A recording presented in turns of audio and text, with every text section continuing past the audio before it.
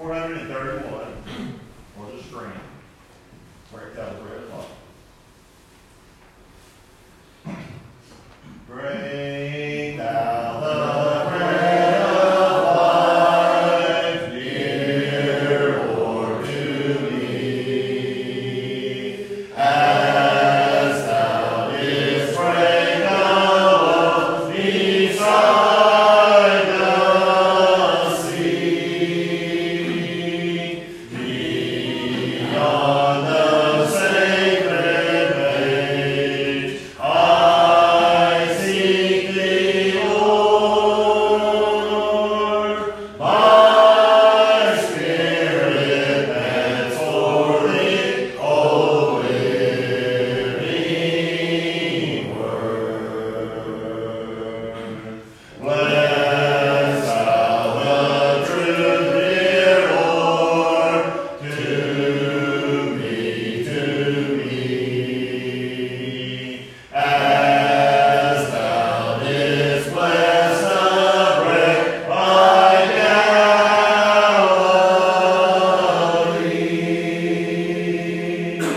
Then shall all bondage cease, all fetters fall, and I shall find my peace, my all in all.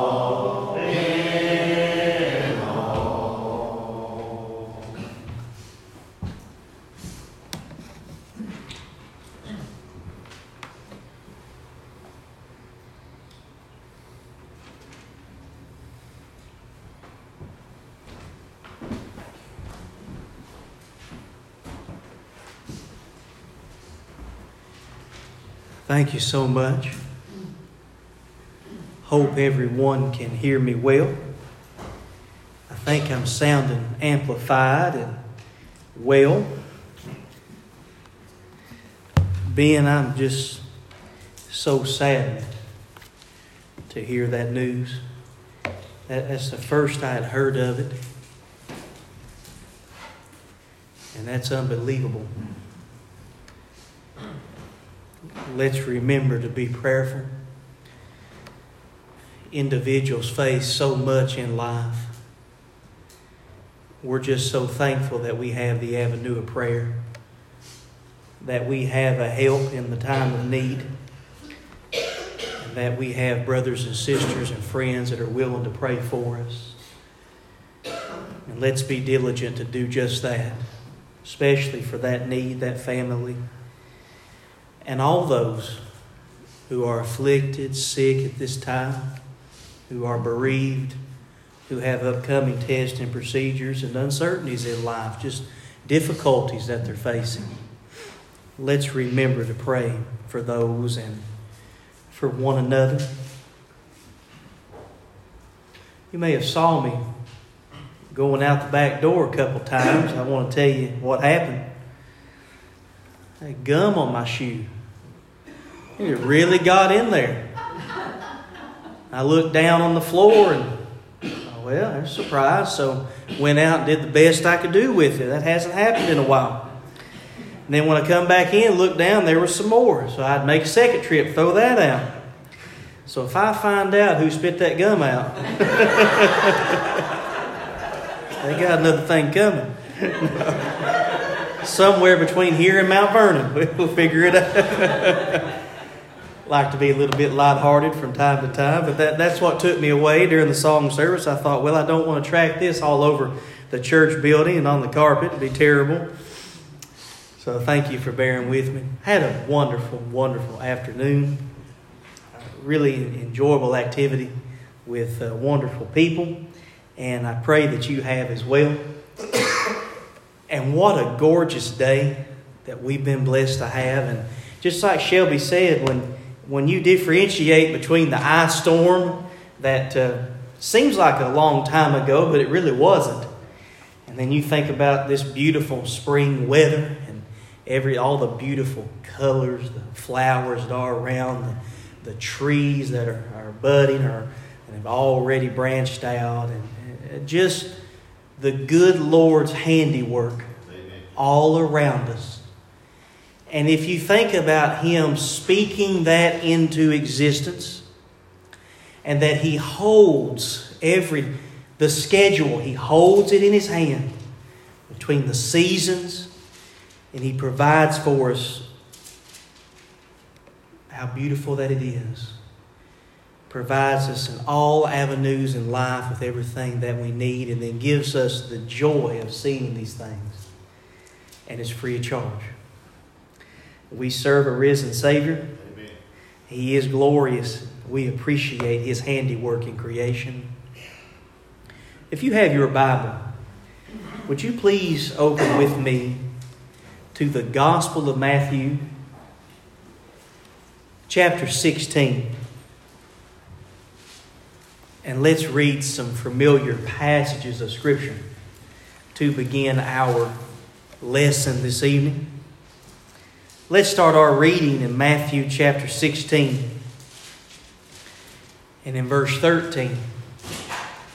And this is going to set the stage a little bit because, Lord's will, we're going to turn back to Gospel of John chapter 20, down around verse 17, where we left off a couple of weeks ago, preaching and teaching through that chapter. And we'll pick back up and down around verse 17 of John 20, and we'll move forward, Lord's will. And I wanted to share this with you here in Matthew to begin. Chapter 16 and starting in verse 13, because it is connected to what we'll see in John 20 in just a few moments. Starting our reading here in Matthew 16 and verse 13, when Jesus came into the coast of Caesarea Philippi, He asked His disciples, and He said, "Whom do men say that I, the Son of Man, am?" That's a fair question. And that's an important question. And they said, "Some say that thou art John the Baptist, and some say Elias, and others Jeremiah, or one of the prophets." He saith unto them, "But whom say you that I am?" What do you say, disciple? Who am I to you? And Simon Peter answered and said, "Thou art the Christ, the Son of the living God." There's the good confession. There's the rock of our faith. Jesus Christ is the chief cornerstone of everything we hold near and dear. You are the Christ. There's no other. You are the Son of the living God. And Jesus answered. Oh, He was well pleased with that response, wasn't He? Because it's true. Amen. And He said unto him, "Blessed art thou, Simon Bar-Jonah, for flesh and blood hath not revealed it unto thee, but my Father which is in heaven." Now verse 18 and verse 19 is what I want you to key in on. And once we read these two verses, we'll turn together, please, back to John chapter 20, where we left off a couple weeks ago. And we'll pick up down around verse 17, I believe. "And I say unto thee," the Lord Himself speaking, "that thou art Peter, and upon this rock," the rock, Jesus is the Christ, the Son of the living God. That's the rock, the confession of faith. "I will build my church, and the gates of hell shall not prevail or have any victory against it. And I will give unto thee the keys of the kingdom of heaven. And whatsoever thou shalt bind on earth shall be bound in heaven. And whatsoever thou shalt loose on earth shall be loosed in heaven. There's the keys to the kingdom, specifically given to Peter, who provided the testimony of the rock. I believe that Jesus is the Christ, the Son of the living God. The church of Christ. It's His church. It's His body. The Father sent Him to redeem the world. He shed His precious blood. He purchased it. We are Christians. We are followers or disciples of Christ. And God adds us to Christ Church upon our faithful obedience to the gospel, the death, burial, and resurrection of Jesus Christ. But we're going to find in John chapter 20, Lord's will, as we preach through the remainder and study through the remainder of the chapter, the keys to the kingdom were given to all the disciples who became apostles. And I wanted to set the stage. They were ambassadors of Christ. He gave them a charge, and the Spirit led them into all truth. And we have that truth revealed in the pages of the New Testament. The apostolic doctrine, the New Testament, the pattern. It's authorized and inspired from heaven. So without further ado, please turn several pages to the right in your Bible to the Gospel of John, chapter 20. And for good measure, let's start our reading. I originally said verse 17. Let's start our reading in verse 14. I think it will jog our memories just a little. And what a gorgeous teaching. John chapter 20. And starting in verse 14. And when she had thus said, she turned herself back and saw Jesus standing, but she knew not that it was Jesus. And Jesus saith unto her, Woman, why do you weep? And whom seekest thou? When you read there in verse 15, Jesus says, Woman. That's not rude in any way. That would be like us saying, Ma'am. Ma'am. It's addressing her respectfully. She's supposing him to be the gardener. She saith unto him, Sir. She was respectful. If thou have borne him hence, tell me where thou hast laid him, and I will take him away. He was concerned, touched. Obviously a difficult situation for her. But care and concern, no doubt, front and center. Jesus saith unto her, Mary. That's all it took. She turned herself and saith unto him, Rabbi, Rabboni, which is to say, Master. One word. God knows you. Jesus Christ knows you. And if we're faithful Christians, our names are recorded. He knows your name. It's in the Lamb's Book of Life. Wait a moment, Brother Baker. That's figurative from Revelation. Oh, that's taught elsewhere. Not just in Revelation. Your name is recorded. God knows His own. Now we pick up in verse 17, please.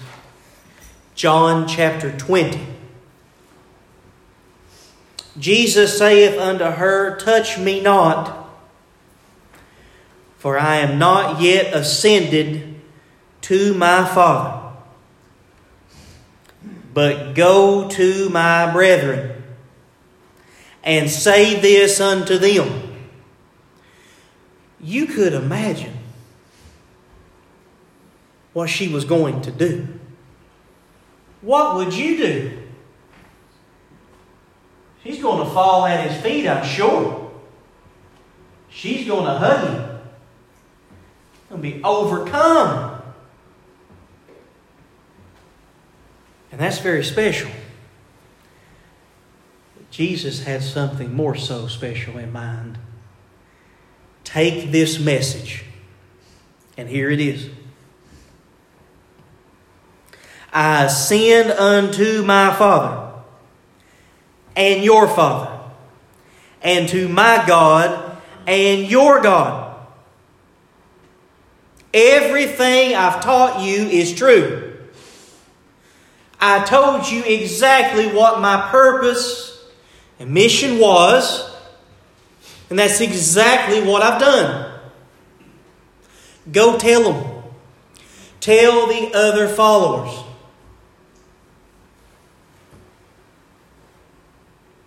I'm going to heaven. He hadn't yet ascended to the Father. He's going to. In heavenly places, He's going to sit down at the right hand. And that's the place of authority. Ever living to make intercession for the saints, Christian people. Your Father and my Father. Under the New Testament, no difference between Jew and Gentile. To my God and to your God. Verse 18, John 20. Mary Magdalene came and told the disciples that she had seen the Lord and that He had spoken these things unto her. Then the same day at evening, and notice it's emphasized again, being the first day of the week. After Jesus resurrected, He's always present on the first day of the week. And is that not exactly what He said He would do? That on the first day of the week when you gather to remember my death, I'm with you. I will not eat or drink again until it finds fulfillment in the kingdom of heaven. The kingdom of heaven is the church, and the church is present. It's a spiritual body of believers purchased by the blood of deity, Jesus Christ. And when we come together on the first day of the week, He's in the midst.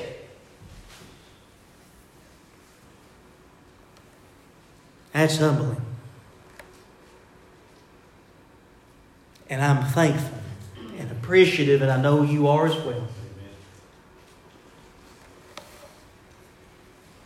When Jesus says that it's going to happen, when God decrees that it's going to come to pass in His good time, according to His will, our obligation is to believe it and to live according to it. we are never surprised when God's Word is true. We're convinced always that God's Word is true, because it is. First day of the week, when the doors were shut, where the disciples were assembled for fear of the Jews, came Jesus and stood in the midst of them and said unto them, Peace be unto you. He has the right to make such a statement. And when he had so said, he showed unto them his hands and his side. Why? Why did he do that? We're going to read about Thomas in just a moment. 8 some days later, I'll believe that he's resurrected when I place my finger. That's what folks want, sadly. The Bible admonishes us to walk by faith instead of sight. I guess it's our nature to say, I'll believe when I see. Faith is evidential. It has substance. It's based upon things not seen but hoped for, with evidence and substance. We have the eyewitness testimony account. And that's convincing. He showed unto them the evidence. Then were the disciples glad when they saw the Lord. No doubt. Overjoyed. There's been a lot of speculation. Were they scared? Do you think it took them by surprise? Do you think they thought within themselves, he knows that maybe I wasn't convinced and now here he is. And that's why he showed me. Maybe he's upset with me. Old Peter thought the same, didn't he? If you love me, feed my sheep. 3 times. I know the Lord has to become upset with us. But he's full of grace. He's full of mercy. He wants us to repent. He wants us to guide our lives in a way to be most pleasing unto Him and live according to the saving knowledge from His Word. And it's His will that none would perish, but all would come to repentance. That's His will. He's full of grace and mercy. But that's not a license to sin. And that's not a license to take advantage negatively of His grace and mercy. God forbid that type of attitude. But we don't want to lose sight that we serve a Savior, a risen Savior who is merciful. And that's what we're counting on. If I can make it to heaven on my own merit, which is impossible, then I wouldn't need a deliverer. Oh, but we need a deliverer. I need a Messiah. My righteousness, filthy rag in the sight of the Lord. And I know I've shared with you before, but if you really want to know what that is, you study on that sometime. And you'll see what your righteousness amounts to in the sight of God. In Christ Jesus, we are the righteousness of God because of Christ Jesus. That's 2 Corinthians chapter 5 and verse 21. He made Him who knew no sin to be sin on our behalf, so that in Christ we may be the righteousness of God. But outside of Jesus, there is zero hope. They were glad. They were joyed when they saw the Lord. Then Jesus said unto them again, Peace be unto you. As my Father hath sent me, even so I send you. These disciples were going to become the apostles not long from hence. And when he had said this, he breathed on them. That's life. It's how life started in the creation account. God breathed the breath of life, and this old body became a living soul, was animated by the breath, the Word of God. Christ breathed on them, those that were to become the apostles, and he said, Receive you the Holy Ghost. Now notice verse 23 of John chapter 20. Whosoever sins you remit, they are remitted unto them. And whosoever sins you retain, they are retained. Is there a connection between Matthew 16, what you bound on earth will be bound in heaven, and what you loose on earth the same manner, to what we're reading right here that was given to Peter in Matthew 16 and the other disciples who became the apostles right here by Jesus himself in John chapter 20 and verse 23. Jesus himself said that while the Son of Man is on earth, I have the authority to forgive sins. But when he went away back to the Father, ascended, these disciples that became the apostles were told to go into Jerusalem and tarry there until they received the baptismal measure, power from on high, and repentance, and forgiveness of sins will be preached by the authority of Jesus in his name first there in Jerusalem. And when Peter proclaimed that gospel sermon that we have recorded in Acts chapter 2, it was the apostles that received the outpouring, the baptismal measure of the Holy Spirit. When they proclaimed the Word of God, well, then the choice became evident. Those that respond by believing, repenting, and being baptized upon their confession of faith, their sins were remitted. And those who were neglectful, their sins remained. Is it not the same in 2021? Nothing has changed.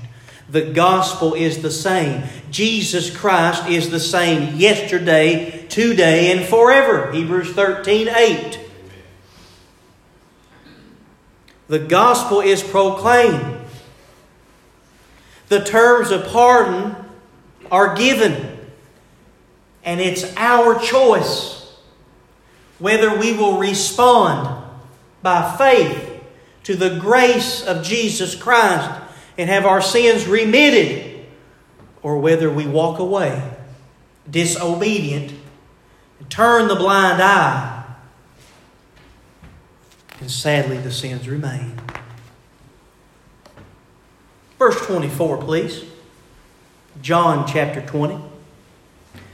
But Thomas, one of the 12, called Didymus, was not with them when Jesus came.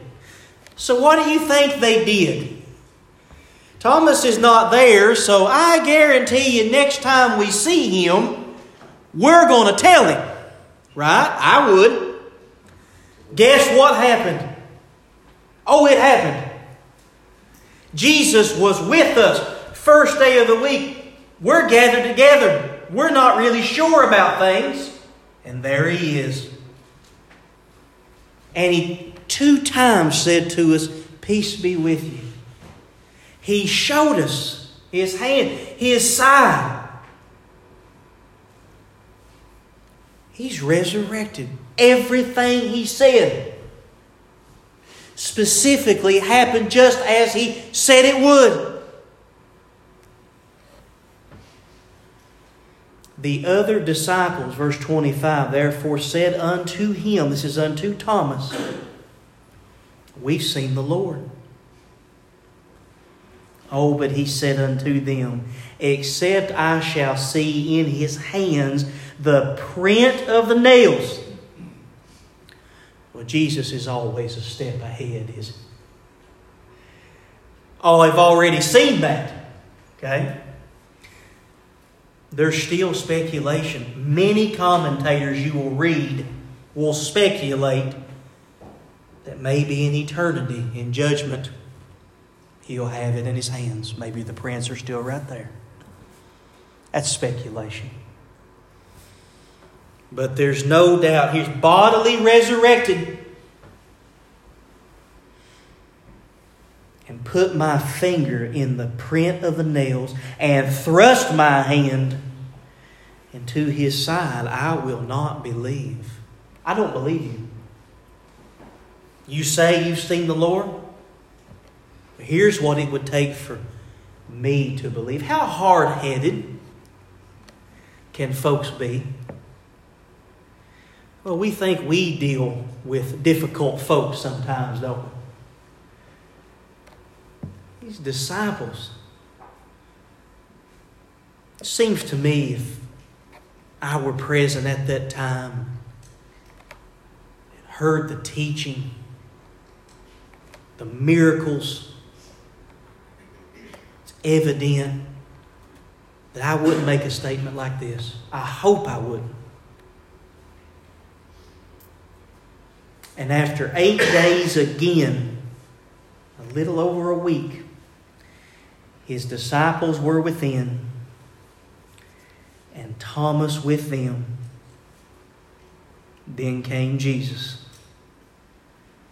The doors being shut, he stood in the midst, and what did he say?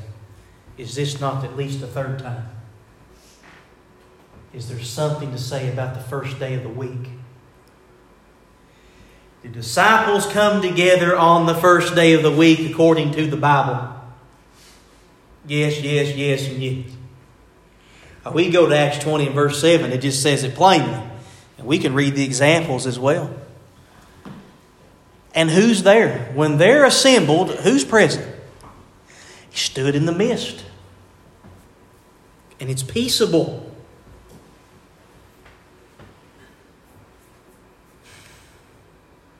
And then he said to Thomas, I imagine that Thomas's heart has to be doing this. That's what mine would do. Just like the folks in Acts chapter 2, when you're convinced that what Peter preached is true and my hands are wicked, by wicked hands you did this. My heart will be like this. Because God knows that it was my hands. He knows what I said. So he looks right at Thomas and he says, reach hither thy finger and behold my hands, and reach hither thy hand and he knew what he said. Thrust it. Not just, I want to thrust it in there. Is that a verb? I need Wilma. Wilma shake her head at me. Yeah, that's a verb. Is that a verb? Thrust. Jesus said exactly what he said. He knows you. And every idle word. Does the Bible teach that we will give an account? Oh, it does. God knows what you think. He knows what you say. And that's sobering. At least it is for me. Because oftentimes I think and say a lot of things I should not. Like on a daily basis. The Apostle Paul said he buffeted his body daily. I'm doing the same. How about you? Thrust it into my side and be not faithless, instead believe. And Thomas answered and said unto him the only thing you could possibly say. What else could be said? My Lord and my God. And Jesus said, Thomas, because thou hast seen me, thou hast believed. Blessed or happy are they that have not seen, and yet have believed. That's us. That's every disciple of Jesus Christ through the ages, follower of God, that took Him at His word. Were not faithless, put their faith and had belief.